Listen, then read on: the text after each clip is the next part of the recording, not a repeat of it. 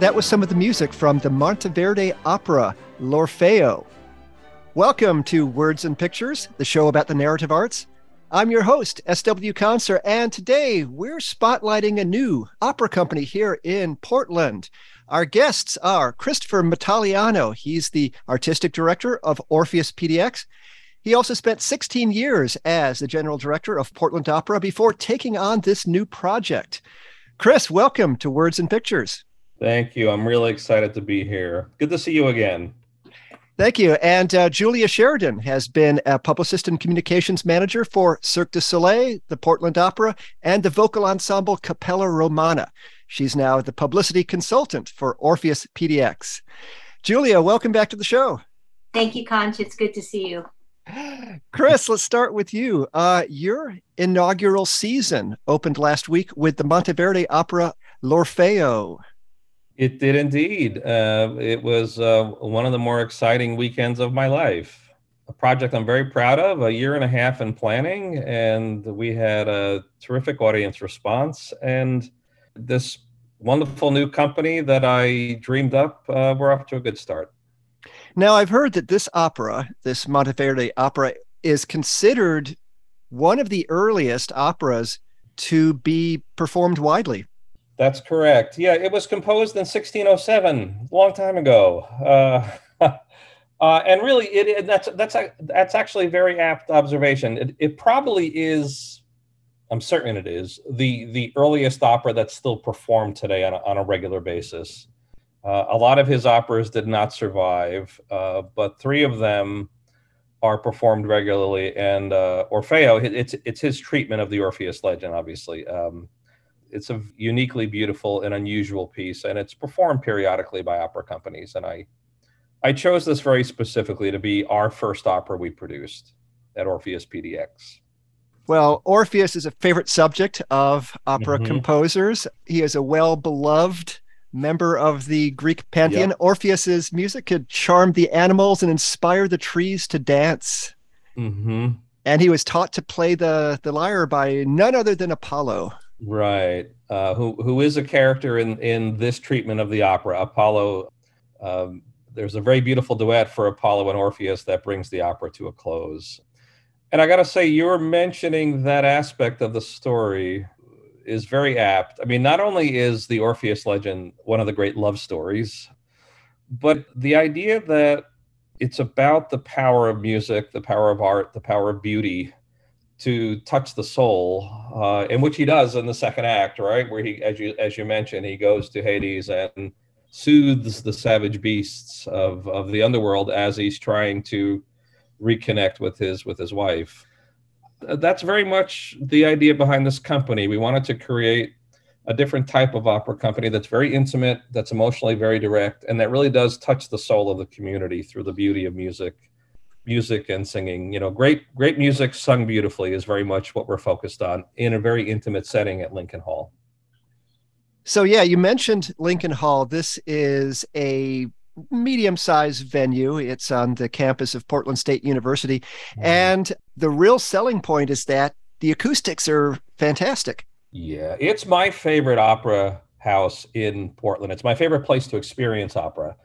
And as you mentioned, the acoustics are wonderful. They're very warm, they're very full, they're very present. And there's not a bad seat in the house. It's only 475 seats. And so for me, it's the perfect place for us to launch this new company because of the intimacy. Intimacy is something that people don't necessarily associate with opera, goodness knows. And so we wanted very much to focus on programming that would be very intimate and emotionally direct in nature. And thus our tagline, if I may say so, Orpheus PDX, where opera gets intimate. Yeah, even the orchestra pit is kind of intimate. I mean, it's big enough for, right, a few dozen players, but it's not big enough for, say, grand opera, for Aida or something. Correct. No, we're skipping the entire 19th century in our programming model. We want to do an early bel canto work, so somewhere between Monteverdi in the 1600s and Mozart, maybe Rossini around 1800. And then we jump ahead to this moment. So we're skipping all of the 19th century. And no one loves Carmen or Madame Butterfly or La Traviata more than I do, but those pieces need to be done in a large theater. So thus, the Keller Auditorium is just fine for those large-scale works. We wanted to focus on programming that was far more immediate and intimate and have a great modern work and a beautiful early bel canto work. So, yeah, I suppose we should mention, as long as you've brought up the 20th century, that you've got a new production coming up towards the end of August, and it is a Philip Glass opera. You have produced a number of Philip Glass operas over the years. Tell us about this one. Well, this is The Fall of the House of Usher. It's based on the Edgar Allan Poe short story.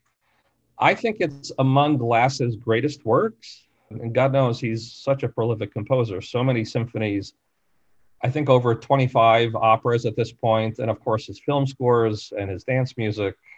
But I think this is one of his greatest works. There's something about the world of Edgar Allan Poe, the amount that goes unspoken, the subtext, all the mystery behind the text in his stories, that I think Glass's music is just a perfect fit for. There's something uniquely hauntingly beautiful. It's a very beautiful score, but it's very strange and haunting.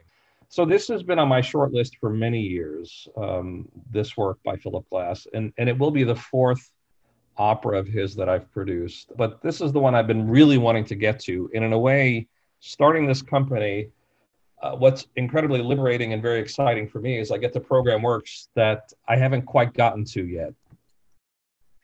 Now, I guess you and Philip Glass are both fans of silent film and film noir, which we are also on this show. And he's done some scores for silent films. You're working to bring some film noir elements into this production, this opera production. Well, it's being directed by one of my favorite directors out in the business named Kevin Newberry. And Kevin's concept, which your listeners can read about on our website, orpheuspdx.org. There's a whole page on the opera, its background, and specifically the designs and the look of this and Kevin Newberry's approach to it.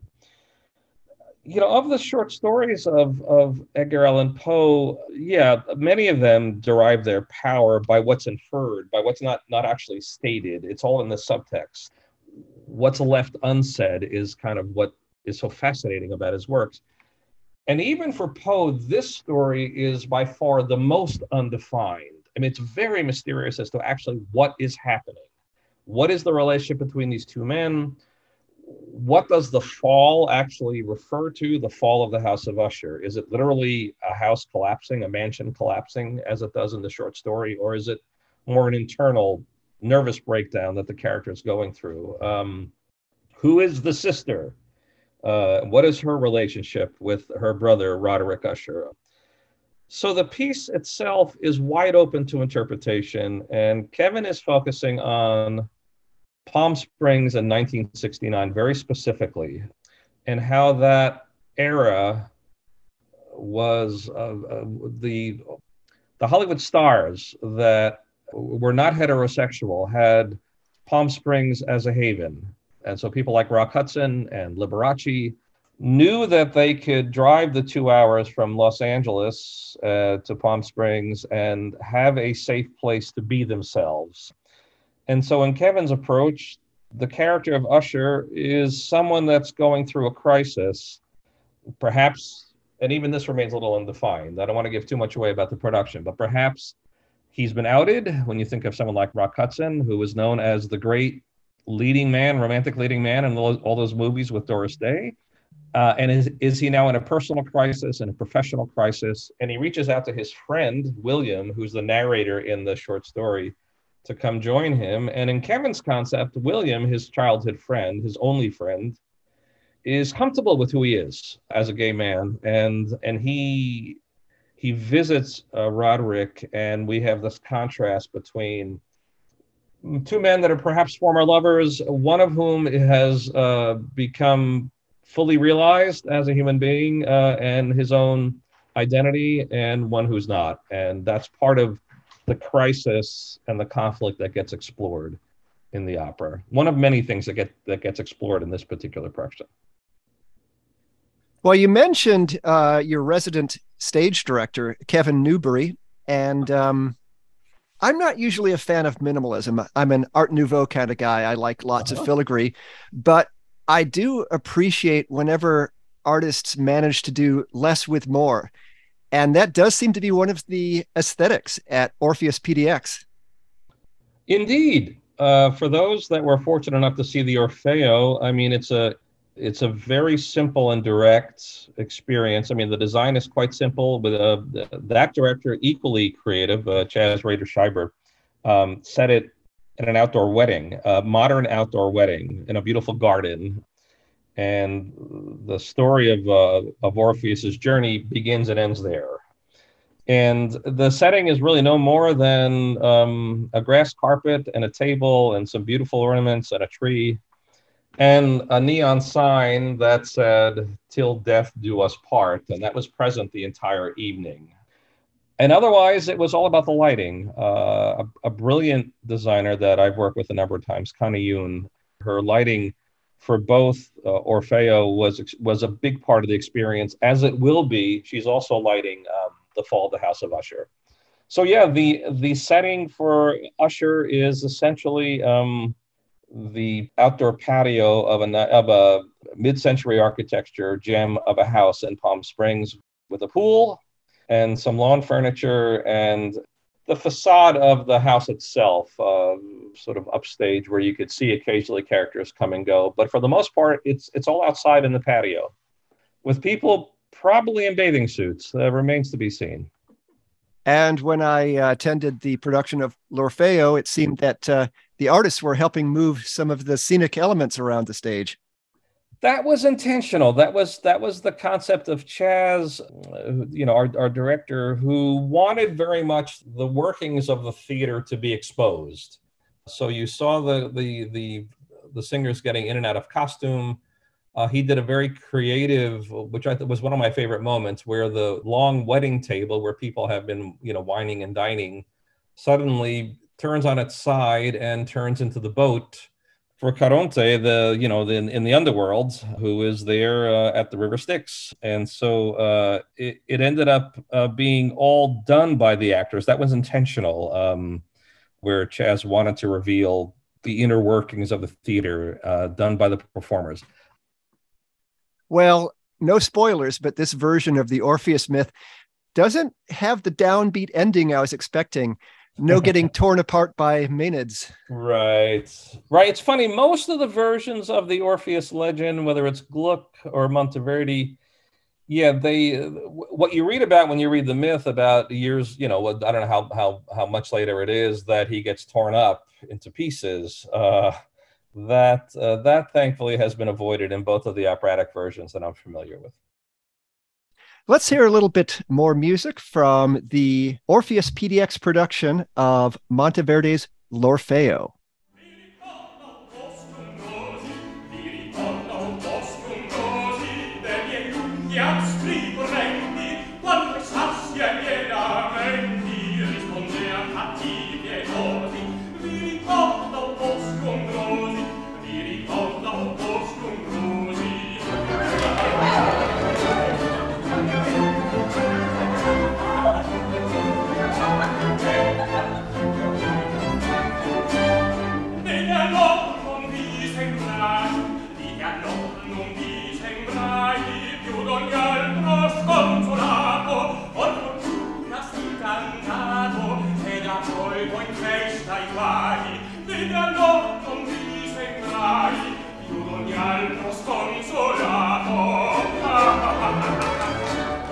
You're listening to Words and Pictures. I'm your host, S.W. Conser.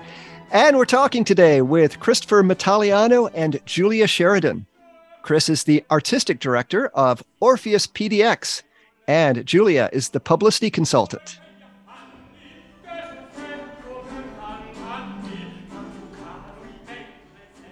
Now, Julia, you're a big believer in crossover media. You brought dozens of Northwest comics artists together to draw their versions of operatic scenes back in the day.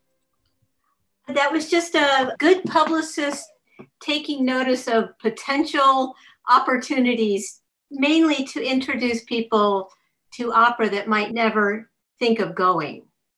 Mhm. And to when you bring in either people that are interested in comic book artists, or they make beer, whatever is these communities in Portland.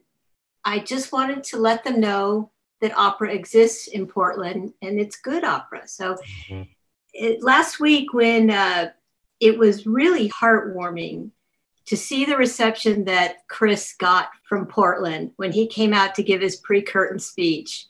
This community, I believe, is really happy to have him back. So yes, the comic book artists was just something that there's so many of them in Portland.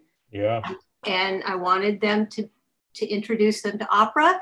And we got a few converts out of it. I don't like to push opera. I like to bring them to it and let them figure it out for themselves, how much there is to love.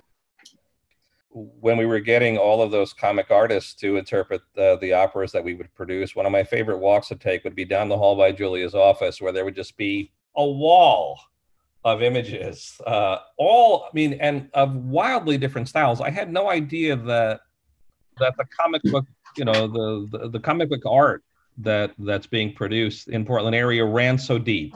So that was quite an education for me. So yeah, that was a particularly inspiring period of time. I would say not only did you maybe get some converts to opera from the comics world, but maybe some converts to comics from the opera world, because it was very popular displays, and it's no accident that the idea went on to be adopted by many other opera companies around the country. Yeah. I have heard of that happening. I still think Portland's was the best. Mm-hmm. Mm-hmm. Yeah, and I noticed that when we displayed that artwork in the lobby, people spent a lot of time looking at it. They didn't just walk by and look at the sketches. They really looked carefully because there were so many different styles.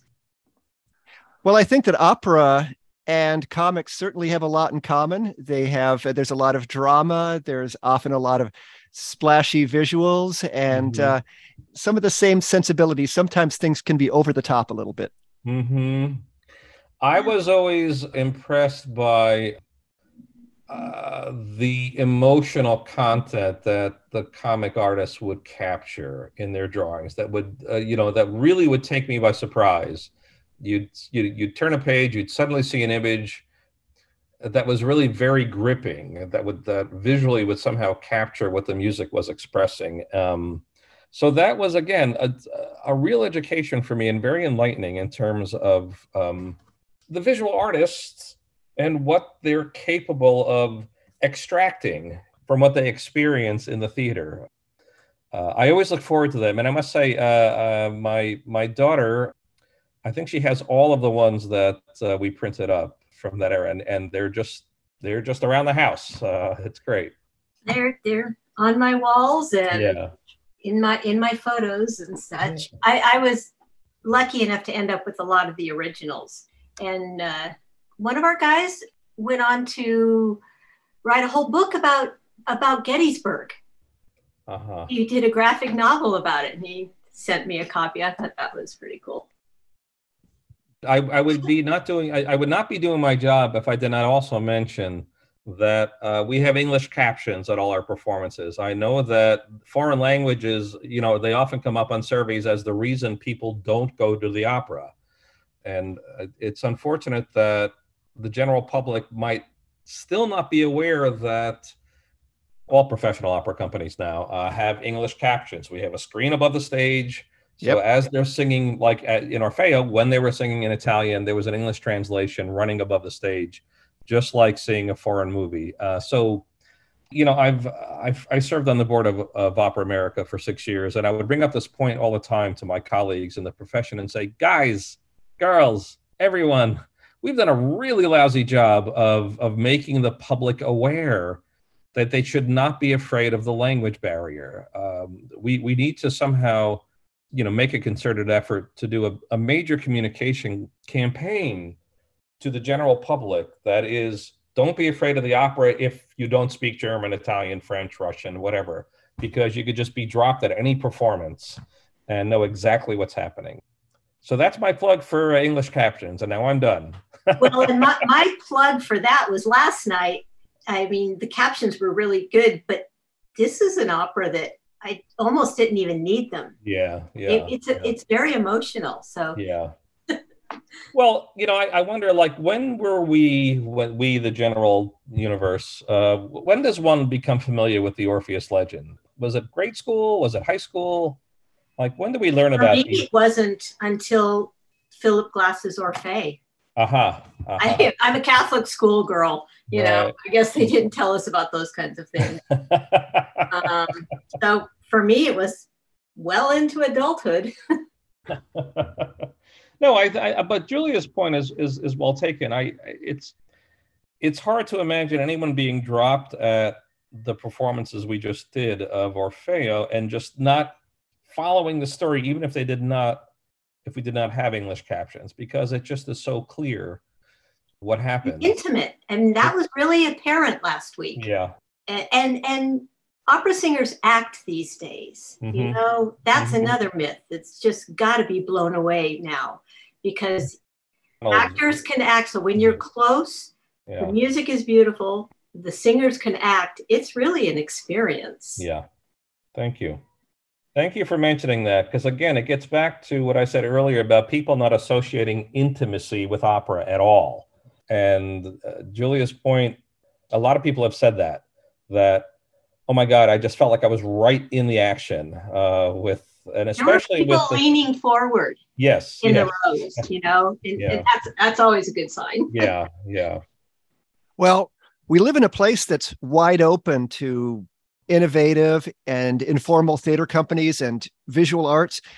Katie Taylor and Erica Melton of Opera Theater Oregon have been guests on the show. Orpheus PDX is carving out a space in between the sort of super scrappy local opera companies and the big grand opera. You've got national talent working together with you, and you're generally making this sort of like a festival summer season rather than the repertory season. Yeah.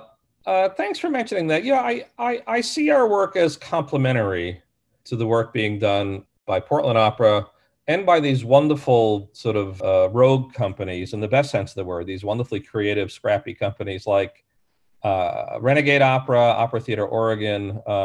There's Opera on Tap, which is a fun pop-up thing where people sing arias at bars around Portland. So we want to be complementary to the scene here.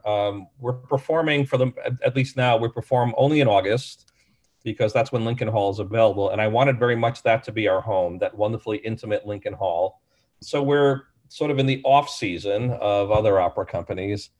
And we offer something that's uniquely different from the other opera companies here, which is very high level professional talent that's brought in from all over the world to Portland for the month of August, in addition to wonderful local artists.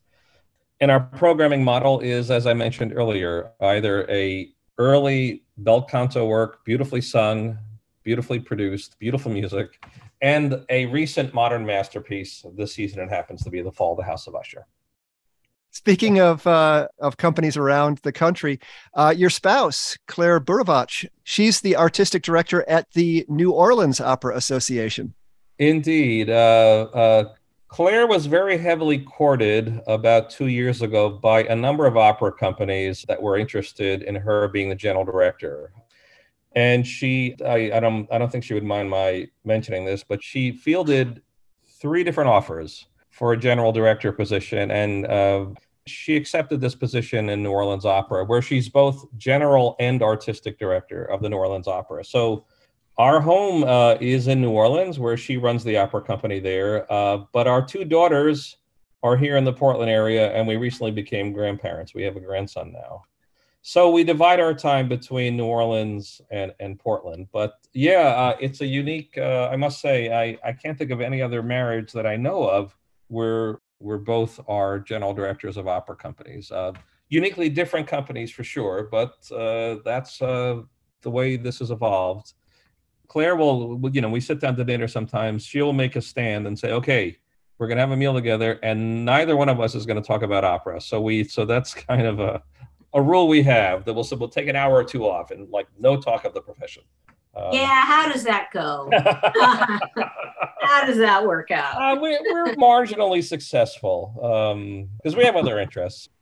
It's been great. Well, people would say you're pretty clever for finding a way to avoid spending August in New Orleans. I would be dishonest if I did not say that I saw that very much as a perk when planning this company. It's like, oh, I get to spend the summer in Portland, my favorite city in the universe, but also I get to escape the brutal weather in the Deep South because I got to tell you, being here now and hearing people complain about the heat that we're having in Portland, I have to laugh because it just ain't nothing compared to being in New Orleans in August, where the humidity is so suffocating. I mean, you go outside and it's like you're walking into a vat of pea soup.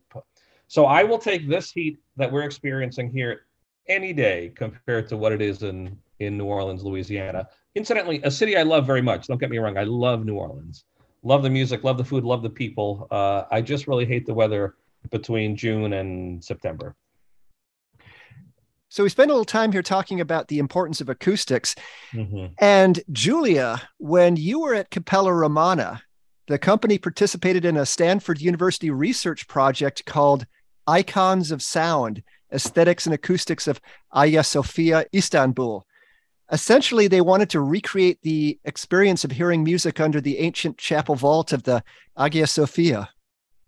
Yes, by popping a balloon. Their sound people went over and stood in the Hagia Sophia and popped a balloon and measured the, God, please don't ask me for the technical aspects, but measured the reverberations or something and recreated that sound, because you couldn't go sing there because it's, they don't let you go there. So the album came out as if they were singing in that building. It was a unique project. I only came in to Capella as the success was going off the rails of that CD. So, and then the pandemic hit. So, but yeah, so that was very interesting. So for our listeners who might be interested in finding out more about Orpheus PDX and the fall of the House of Usher, where would they look? Well, go to our website, orpheuspdx.org. A lot of information there about the opera, its background, and you can buy tickets online. Performances are August 25th, 27th, and 28th. That's actually Thursday at 7:30, Saturday at 7:30, and Sunday at 3 o'clock. So 3 performances the last weekend of August. And you can buy tickets online. And if anyone wants to email me directly, because a number of people have, you can do so at chris@orpheuspdx.org, chris@orpheuspdx.org. And I will find a moment to return your email. Chris and Julia, thanks so much for joining us. Thank you. This was fun. Yeah, thanks so much. It's really a pleasure to catch up, and much appreciated. You've been listening to Words and Pictures. I'm your host, S.W. Conser. We've been talking today with Christopher Metaliano and Julia Sheridan. Chris is the artistic director of Orpheus PDX, and Julia is the publicity consultant. Thanks to all our listeners on the radio dial and on the web.